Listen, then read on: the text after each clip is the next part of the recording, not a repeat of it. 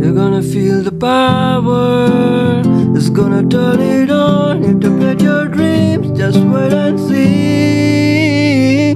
The Dream Company. The Dream Company. The Dream Company. The Dream Company. Hello everyone and welcome to the Dream Company. This is episode 4. Today we're going to start off with a vision rather than a dream, and it's Donny's vision, so I'll hand things over to him. It has to do with the name of the podcast. Douglas had the idea to call it the same thing he called it. He had a column in our first blog called the Chipmunk Press, and his column was From Within. I thought it needed something kind of fresh, so I, off the top of my head, said the Dream Pod. And a few days later, my muse came into the picture, who had originally suggested the podcast a couple of years ago, and said the Dream Dialogue. And we liked the way that sounded, so we went with it. And we began doing the podcasts, and then the muse decided that the Dream Company was a much better name. And the Dream Company is a play on a television show for children called The Electric Company. It came out in, I think it was 1971, if I'm not mistaken, by the same people who made Sesame Street. It was hugely popular at the time, and its aim was to teach older children to read English by using comedians and skits and very alternative ways of teaching, making it fun. And so basically, that's what we're doing here. This is an attempt to teach people to read the language of dreams. And on a pretty basic level, actually. And so the Electric Company has a song that they start out with. And my muse gave me a little variation of that song, and which you've heard at the beginning of the podcast. And when you're going to have the power, that line I heard sung in my muse. When that line was being sung, I had a vision of a very ordinary woman, I don't know, maybe 35 or so, walking down a very ordinary street, kind of like Americanish or something like that. And always available on the street was a very powerful current of wind, almost like hurricane force. And it was always there available for anybody who wanted to step into it. And so she stepped into it, and it took her away, and she came to a pole. She wasn't swept away completely. And she had kind of a shopping bag that she was gathering the air in. And she had her arms stretched, and she was enjoying the full force of the tunnel of wind on the street. Now, to interpret that vision, dreams are available to all of us. They're very ordinary and very common to human experience. And so it is nothing to step into that current, and you're going to feel the power when you do. Because as we're going to attempt to show, dreams are very powerful because they are a guiding lamppost of our lives. And they're even showing us what will be happening in the future. And they do this almost every night. And so we are attempting to show how to interpret dreams. But our method is kind of like a fly by the seat of the soul, as opposed to fly by the seat of the pants. And we try to take each dream and we try to relate it to waking life. Now, some dreams are very symbolic. Some dreams are more literal, as we saw last time. Nithish has a dream that he would like to share. And I'll talk about it. And then Midhun, and then I'll talk about the interpretation of the dreams. Nithish, what did you dream? Actually, I met Luna. Where were you at? I was in Donny's room. Uh-huh. And then she came and then saw me face to face. She says, "You're only giving me things are bad. And I want things like bone and shoe treats. And you're not giving me that." You mean she spoke to you? Yeah, she spoke. She looked you in the eye and she spoke to you? Yeah. And said we were giving her waste things and dog food and she wanted bones? Yes. Uh-huh. And, true treats. Wow. Okay. Now, I think a couple of podcasts ago, or actually it was last podcast, Nithish shared a dream where he saw Lisa. She came and visited. She died 7 or 8 months ago. And it is I also shared a dream about attempting to rescue her on the other side. And so this is a good dream about your communication with a pet. Midhun, you have another dream of, what did you dream? So, to make a long story short, you went out and bought the bones and... Oh, yes, of course. Yeah, I had already been planning because every night she's been chewing plastic. And it's not good for her. It's waste. It's bad for her. Plastic items, plastic this, whatever she get her teeth on. And she's a growing puppy, big puppy. So I went out and got her chew bones and things like that so she can chew that instead. Yeah. Thank you, Douglas. You're welcome. Yeah, I had a dream this morning. Actually, it was a dream vision followed by a dream that had to do with the death of an important person in the neighborhood. Ganesh, him. Yeah, so after the dream, I had a vision in which we were about to go for a dog walking, and then you guys were waiting in the front yard behind the gate. And I was in the main hall of the house with Lisa, watching you guys behind the locked door. The door was locked, and we were seeing through the window of the hall. Yes. I was seeing you guys going out of the house to walk. Okay, well, what do you make of the dream? I think it was a contact with Lisa, our Lisa. Yes. Yeah, I think, as we know, her graveyard is also behind our house, which is behind our hall. So I think it has something to do with her. She's still there watching us going to walk. And that's what I feel about the dream. What do you think?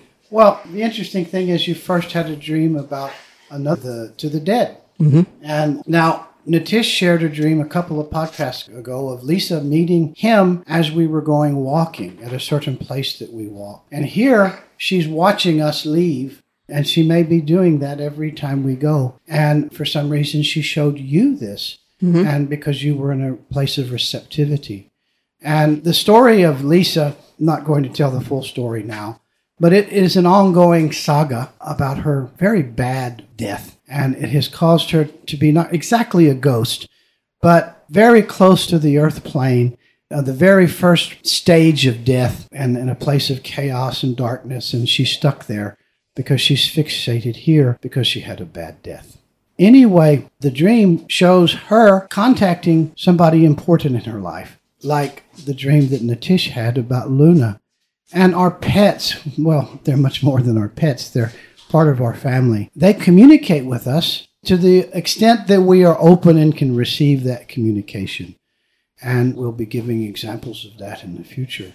Now, Douglas has a dream that's a little bit different. Heretofore, we've given synopsis of dreams. We haven't gone into details about symbols and things, and we would like to take one dream and kind of break it down. Douglas, you can take it.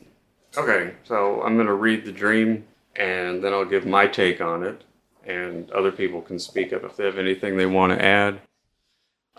This is an example of, dream showing something that happened the next day, the day after you have the dream. Prevision, then. Prevision, right, if you want to use that word. So I'm with a group of people who are affiliated with the yoga of Sri Aurobindo. My friend Angelo was there. It's like a retreat. I go outside and see that the swimming pool has an alligator in it. I know that there was some recent flooding and alligators had gotten into the pool. I climb up on a wall or something next to the house. There's a gator on the roof that tries to get me, but I evade him and he falls off the roof. I go back where the people are and warn them about the alligators. After that, I leave and am walking along a road that has a drop-off of about 20 feet or so on the left side. Below is a pond, and there are alligators everywhere, both inside and outside the pond. So, actually, before I get into the symbols, I guess I should tell what happened that day. Okay, that's the end of the dream? That's the end of the dream. So, what happened that day was, two things happened that I think are related to the dream, and they both have to do with the alligators representing sexual desire. Not just sexual desire, but like a grab and seize you kind of sexual desire. Right, wanting to consume something. Right, definitely a very forceful intercourse, let's say. So that day, like I do every 2 weeks, I went to the Ganapati supermarket. And at the Ganapati supermarket, there's lots of cute young women working there, like probably more than they need. And, every time I go there, I've got the desire to check them out, think about them, things like that. So that happened that day. I went to the supermarket, and I noticed those thoughts and feelings starting to rise. So I remembered the dream, and that helped me to fend them off. But then something else happened later that night that was more strong. Wait a moment. Well, you don't entertain sexual desires and things? Oh, well, I guess I should point that out. No, I try not to. Sometimes I do, though, against my better judgment. Are you a brahmachari? Yeah, you can use that word. I'm not a fan of that What is word. brahmachari? Brahmachari just means celibate for the sake of your spiritual path, I suppose you could say. Yeah, our yoga calls for celibacy or brahmachari. Right. And we are all at various stages of learning to practice brahmachari. And so... But it includes your thoughts and feelings, too, not just physically abstaining. Right. So, I think I'm very far from that. well... You don't have to confess anything here, my son.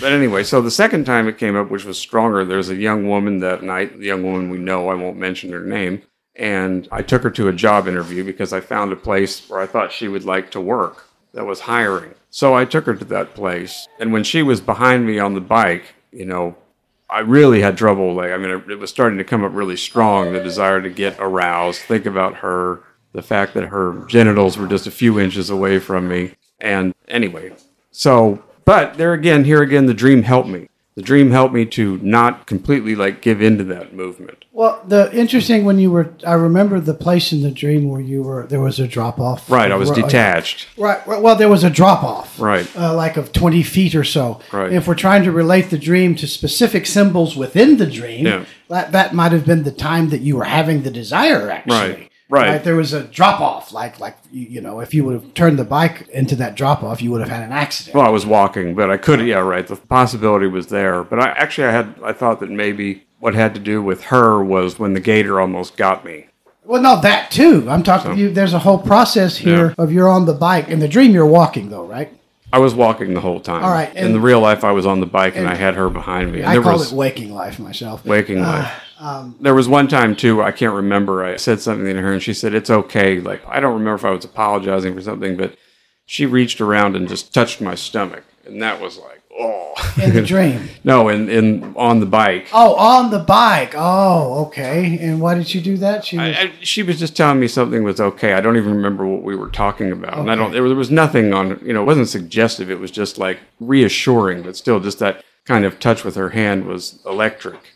That was kind of maybe the time that the alligator almost got her? Well, not quite. That could, maybe. Actually, this was all going on the inside of you. Yeah.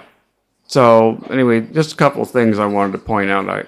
I often dream about, a sadhana place. Often it's the ashram that I lived at in California. So, I would say that the people at the retreat, that would either represent maybe our sadhana group here at the house or maybe my own personal I think sadhana. It represents the sadhana group here at the house. Yeah. I don't think those are all parts of you. That dreams can be broken down that way, but I think you're dreaming about us. We have a small sadhana circle here. Well, and Angelo, when I think of Angelo, this might be an example of a personal symbol. What Angelo suggests to me is someone who's very focused and dedicated to the sadhana. Angelo was someone that you lived with in the California ashram. Sri Aurobindo ashram. And he was, maybe I was similarly serious. One person did mention once that I seemed really focused on the sadhana. About all the other people I was living with, he was definitely the one who was most focused on, doing sadhana. So for me, that's kind of what he represents in my mind anyway. Whether that's what my dream teacher intends him to mean, I'm not sure, but I think probably it does. Well, that is a crucial point in dreams, is what do the things symbolize? And, there are things that you're describing, which is a personal symbol to you. Obviously, Angelo wouldn't be a universal symbol for everyone. Right. Right. It would just be personal. Uh-huh. And then one thing I thought about, too, was how the flood didn't happen in the dream, but what happened was there was a flood in water that had alligators. The water rose so much because of the flood, the gators got into the pool. Okay, so how do you interpret the water rising? What is that showing? Well, I thought it could have just represented the movement itself, or maybe it represented something going on in the, for lack of a better word, we could say a wave of the vital that maybe hit the entire house and not just me.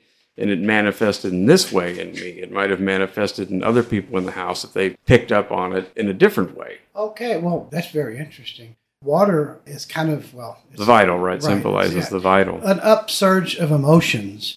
And often it could be anger, it could be lust, it could be jealousy, it could be fear, it could be love even. But a flood, in this case, you experienced that as lust. But you were noticing this happening in the entire... I didn't notice that. I just wondered about it. I just played with the idea that it was a wave of universal force, you might say, that came into the house. Well, that's interesting. That's hard to see from the dream itself, but it's possible. As you can see, you take the dream and it's not quite like playing with it. You take the individual symbols and try to apply those to what might be happening.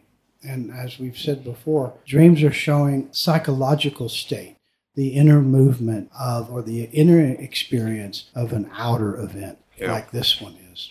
And I think also that, I think it's legitimate to play with a symbol like that. I mean, because if it expands your thinking, it's still valuable, even if you're not like right on the money about what I think so too. I think very rarely is a symbol like you can just take it literally. It means this.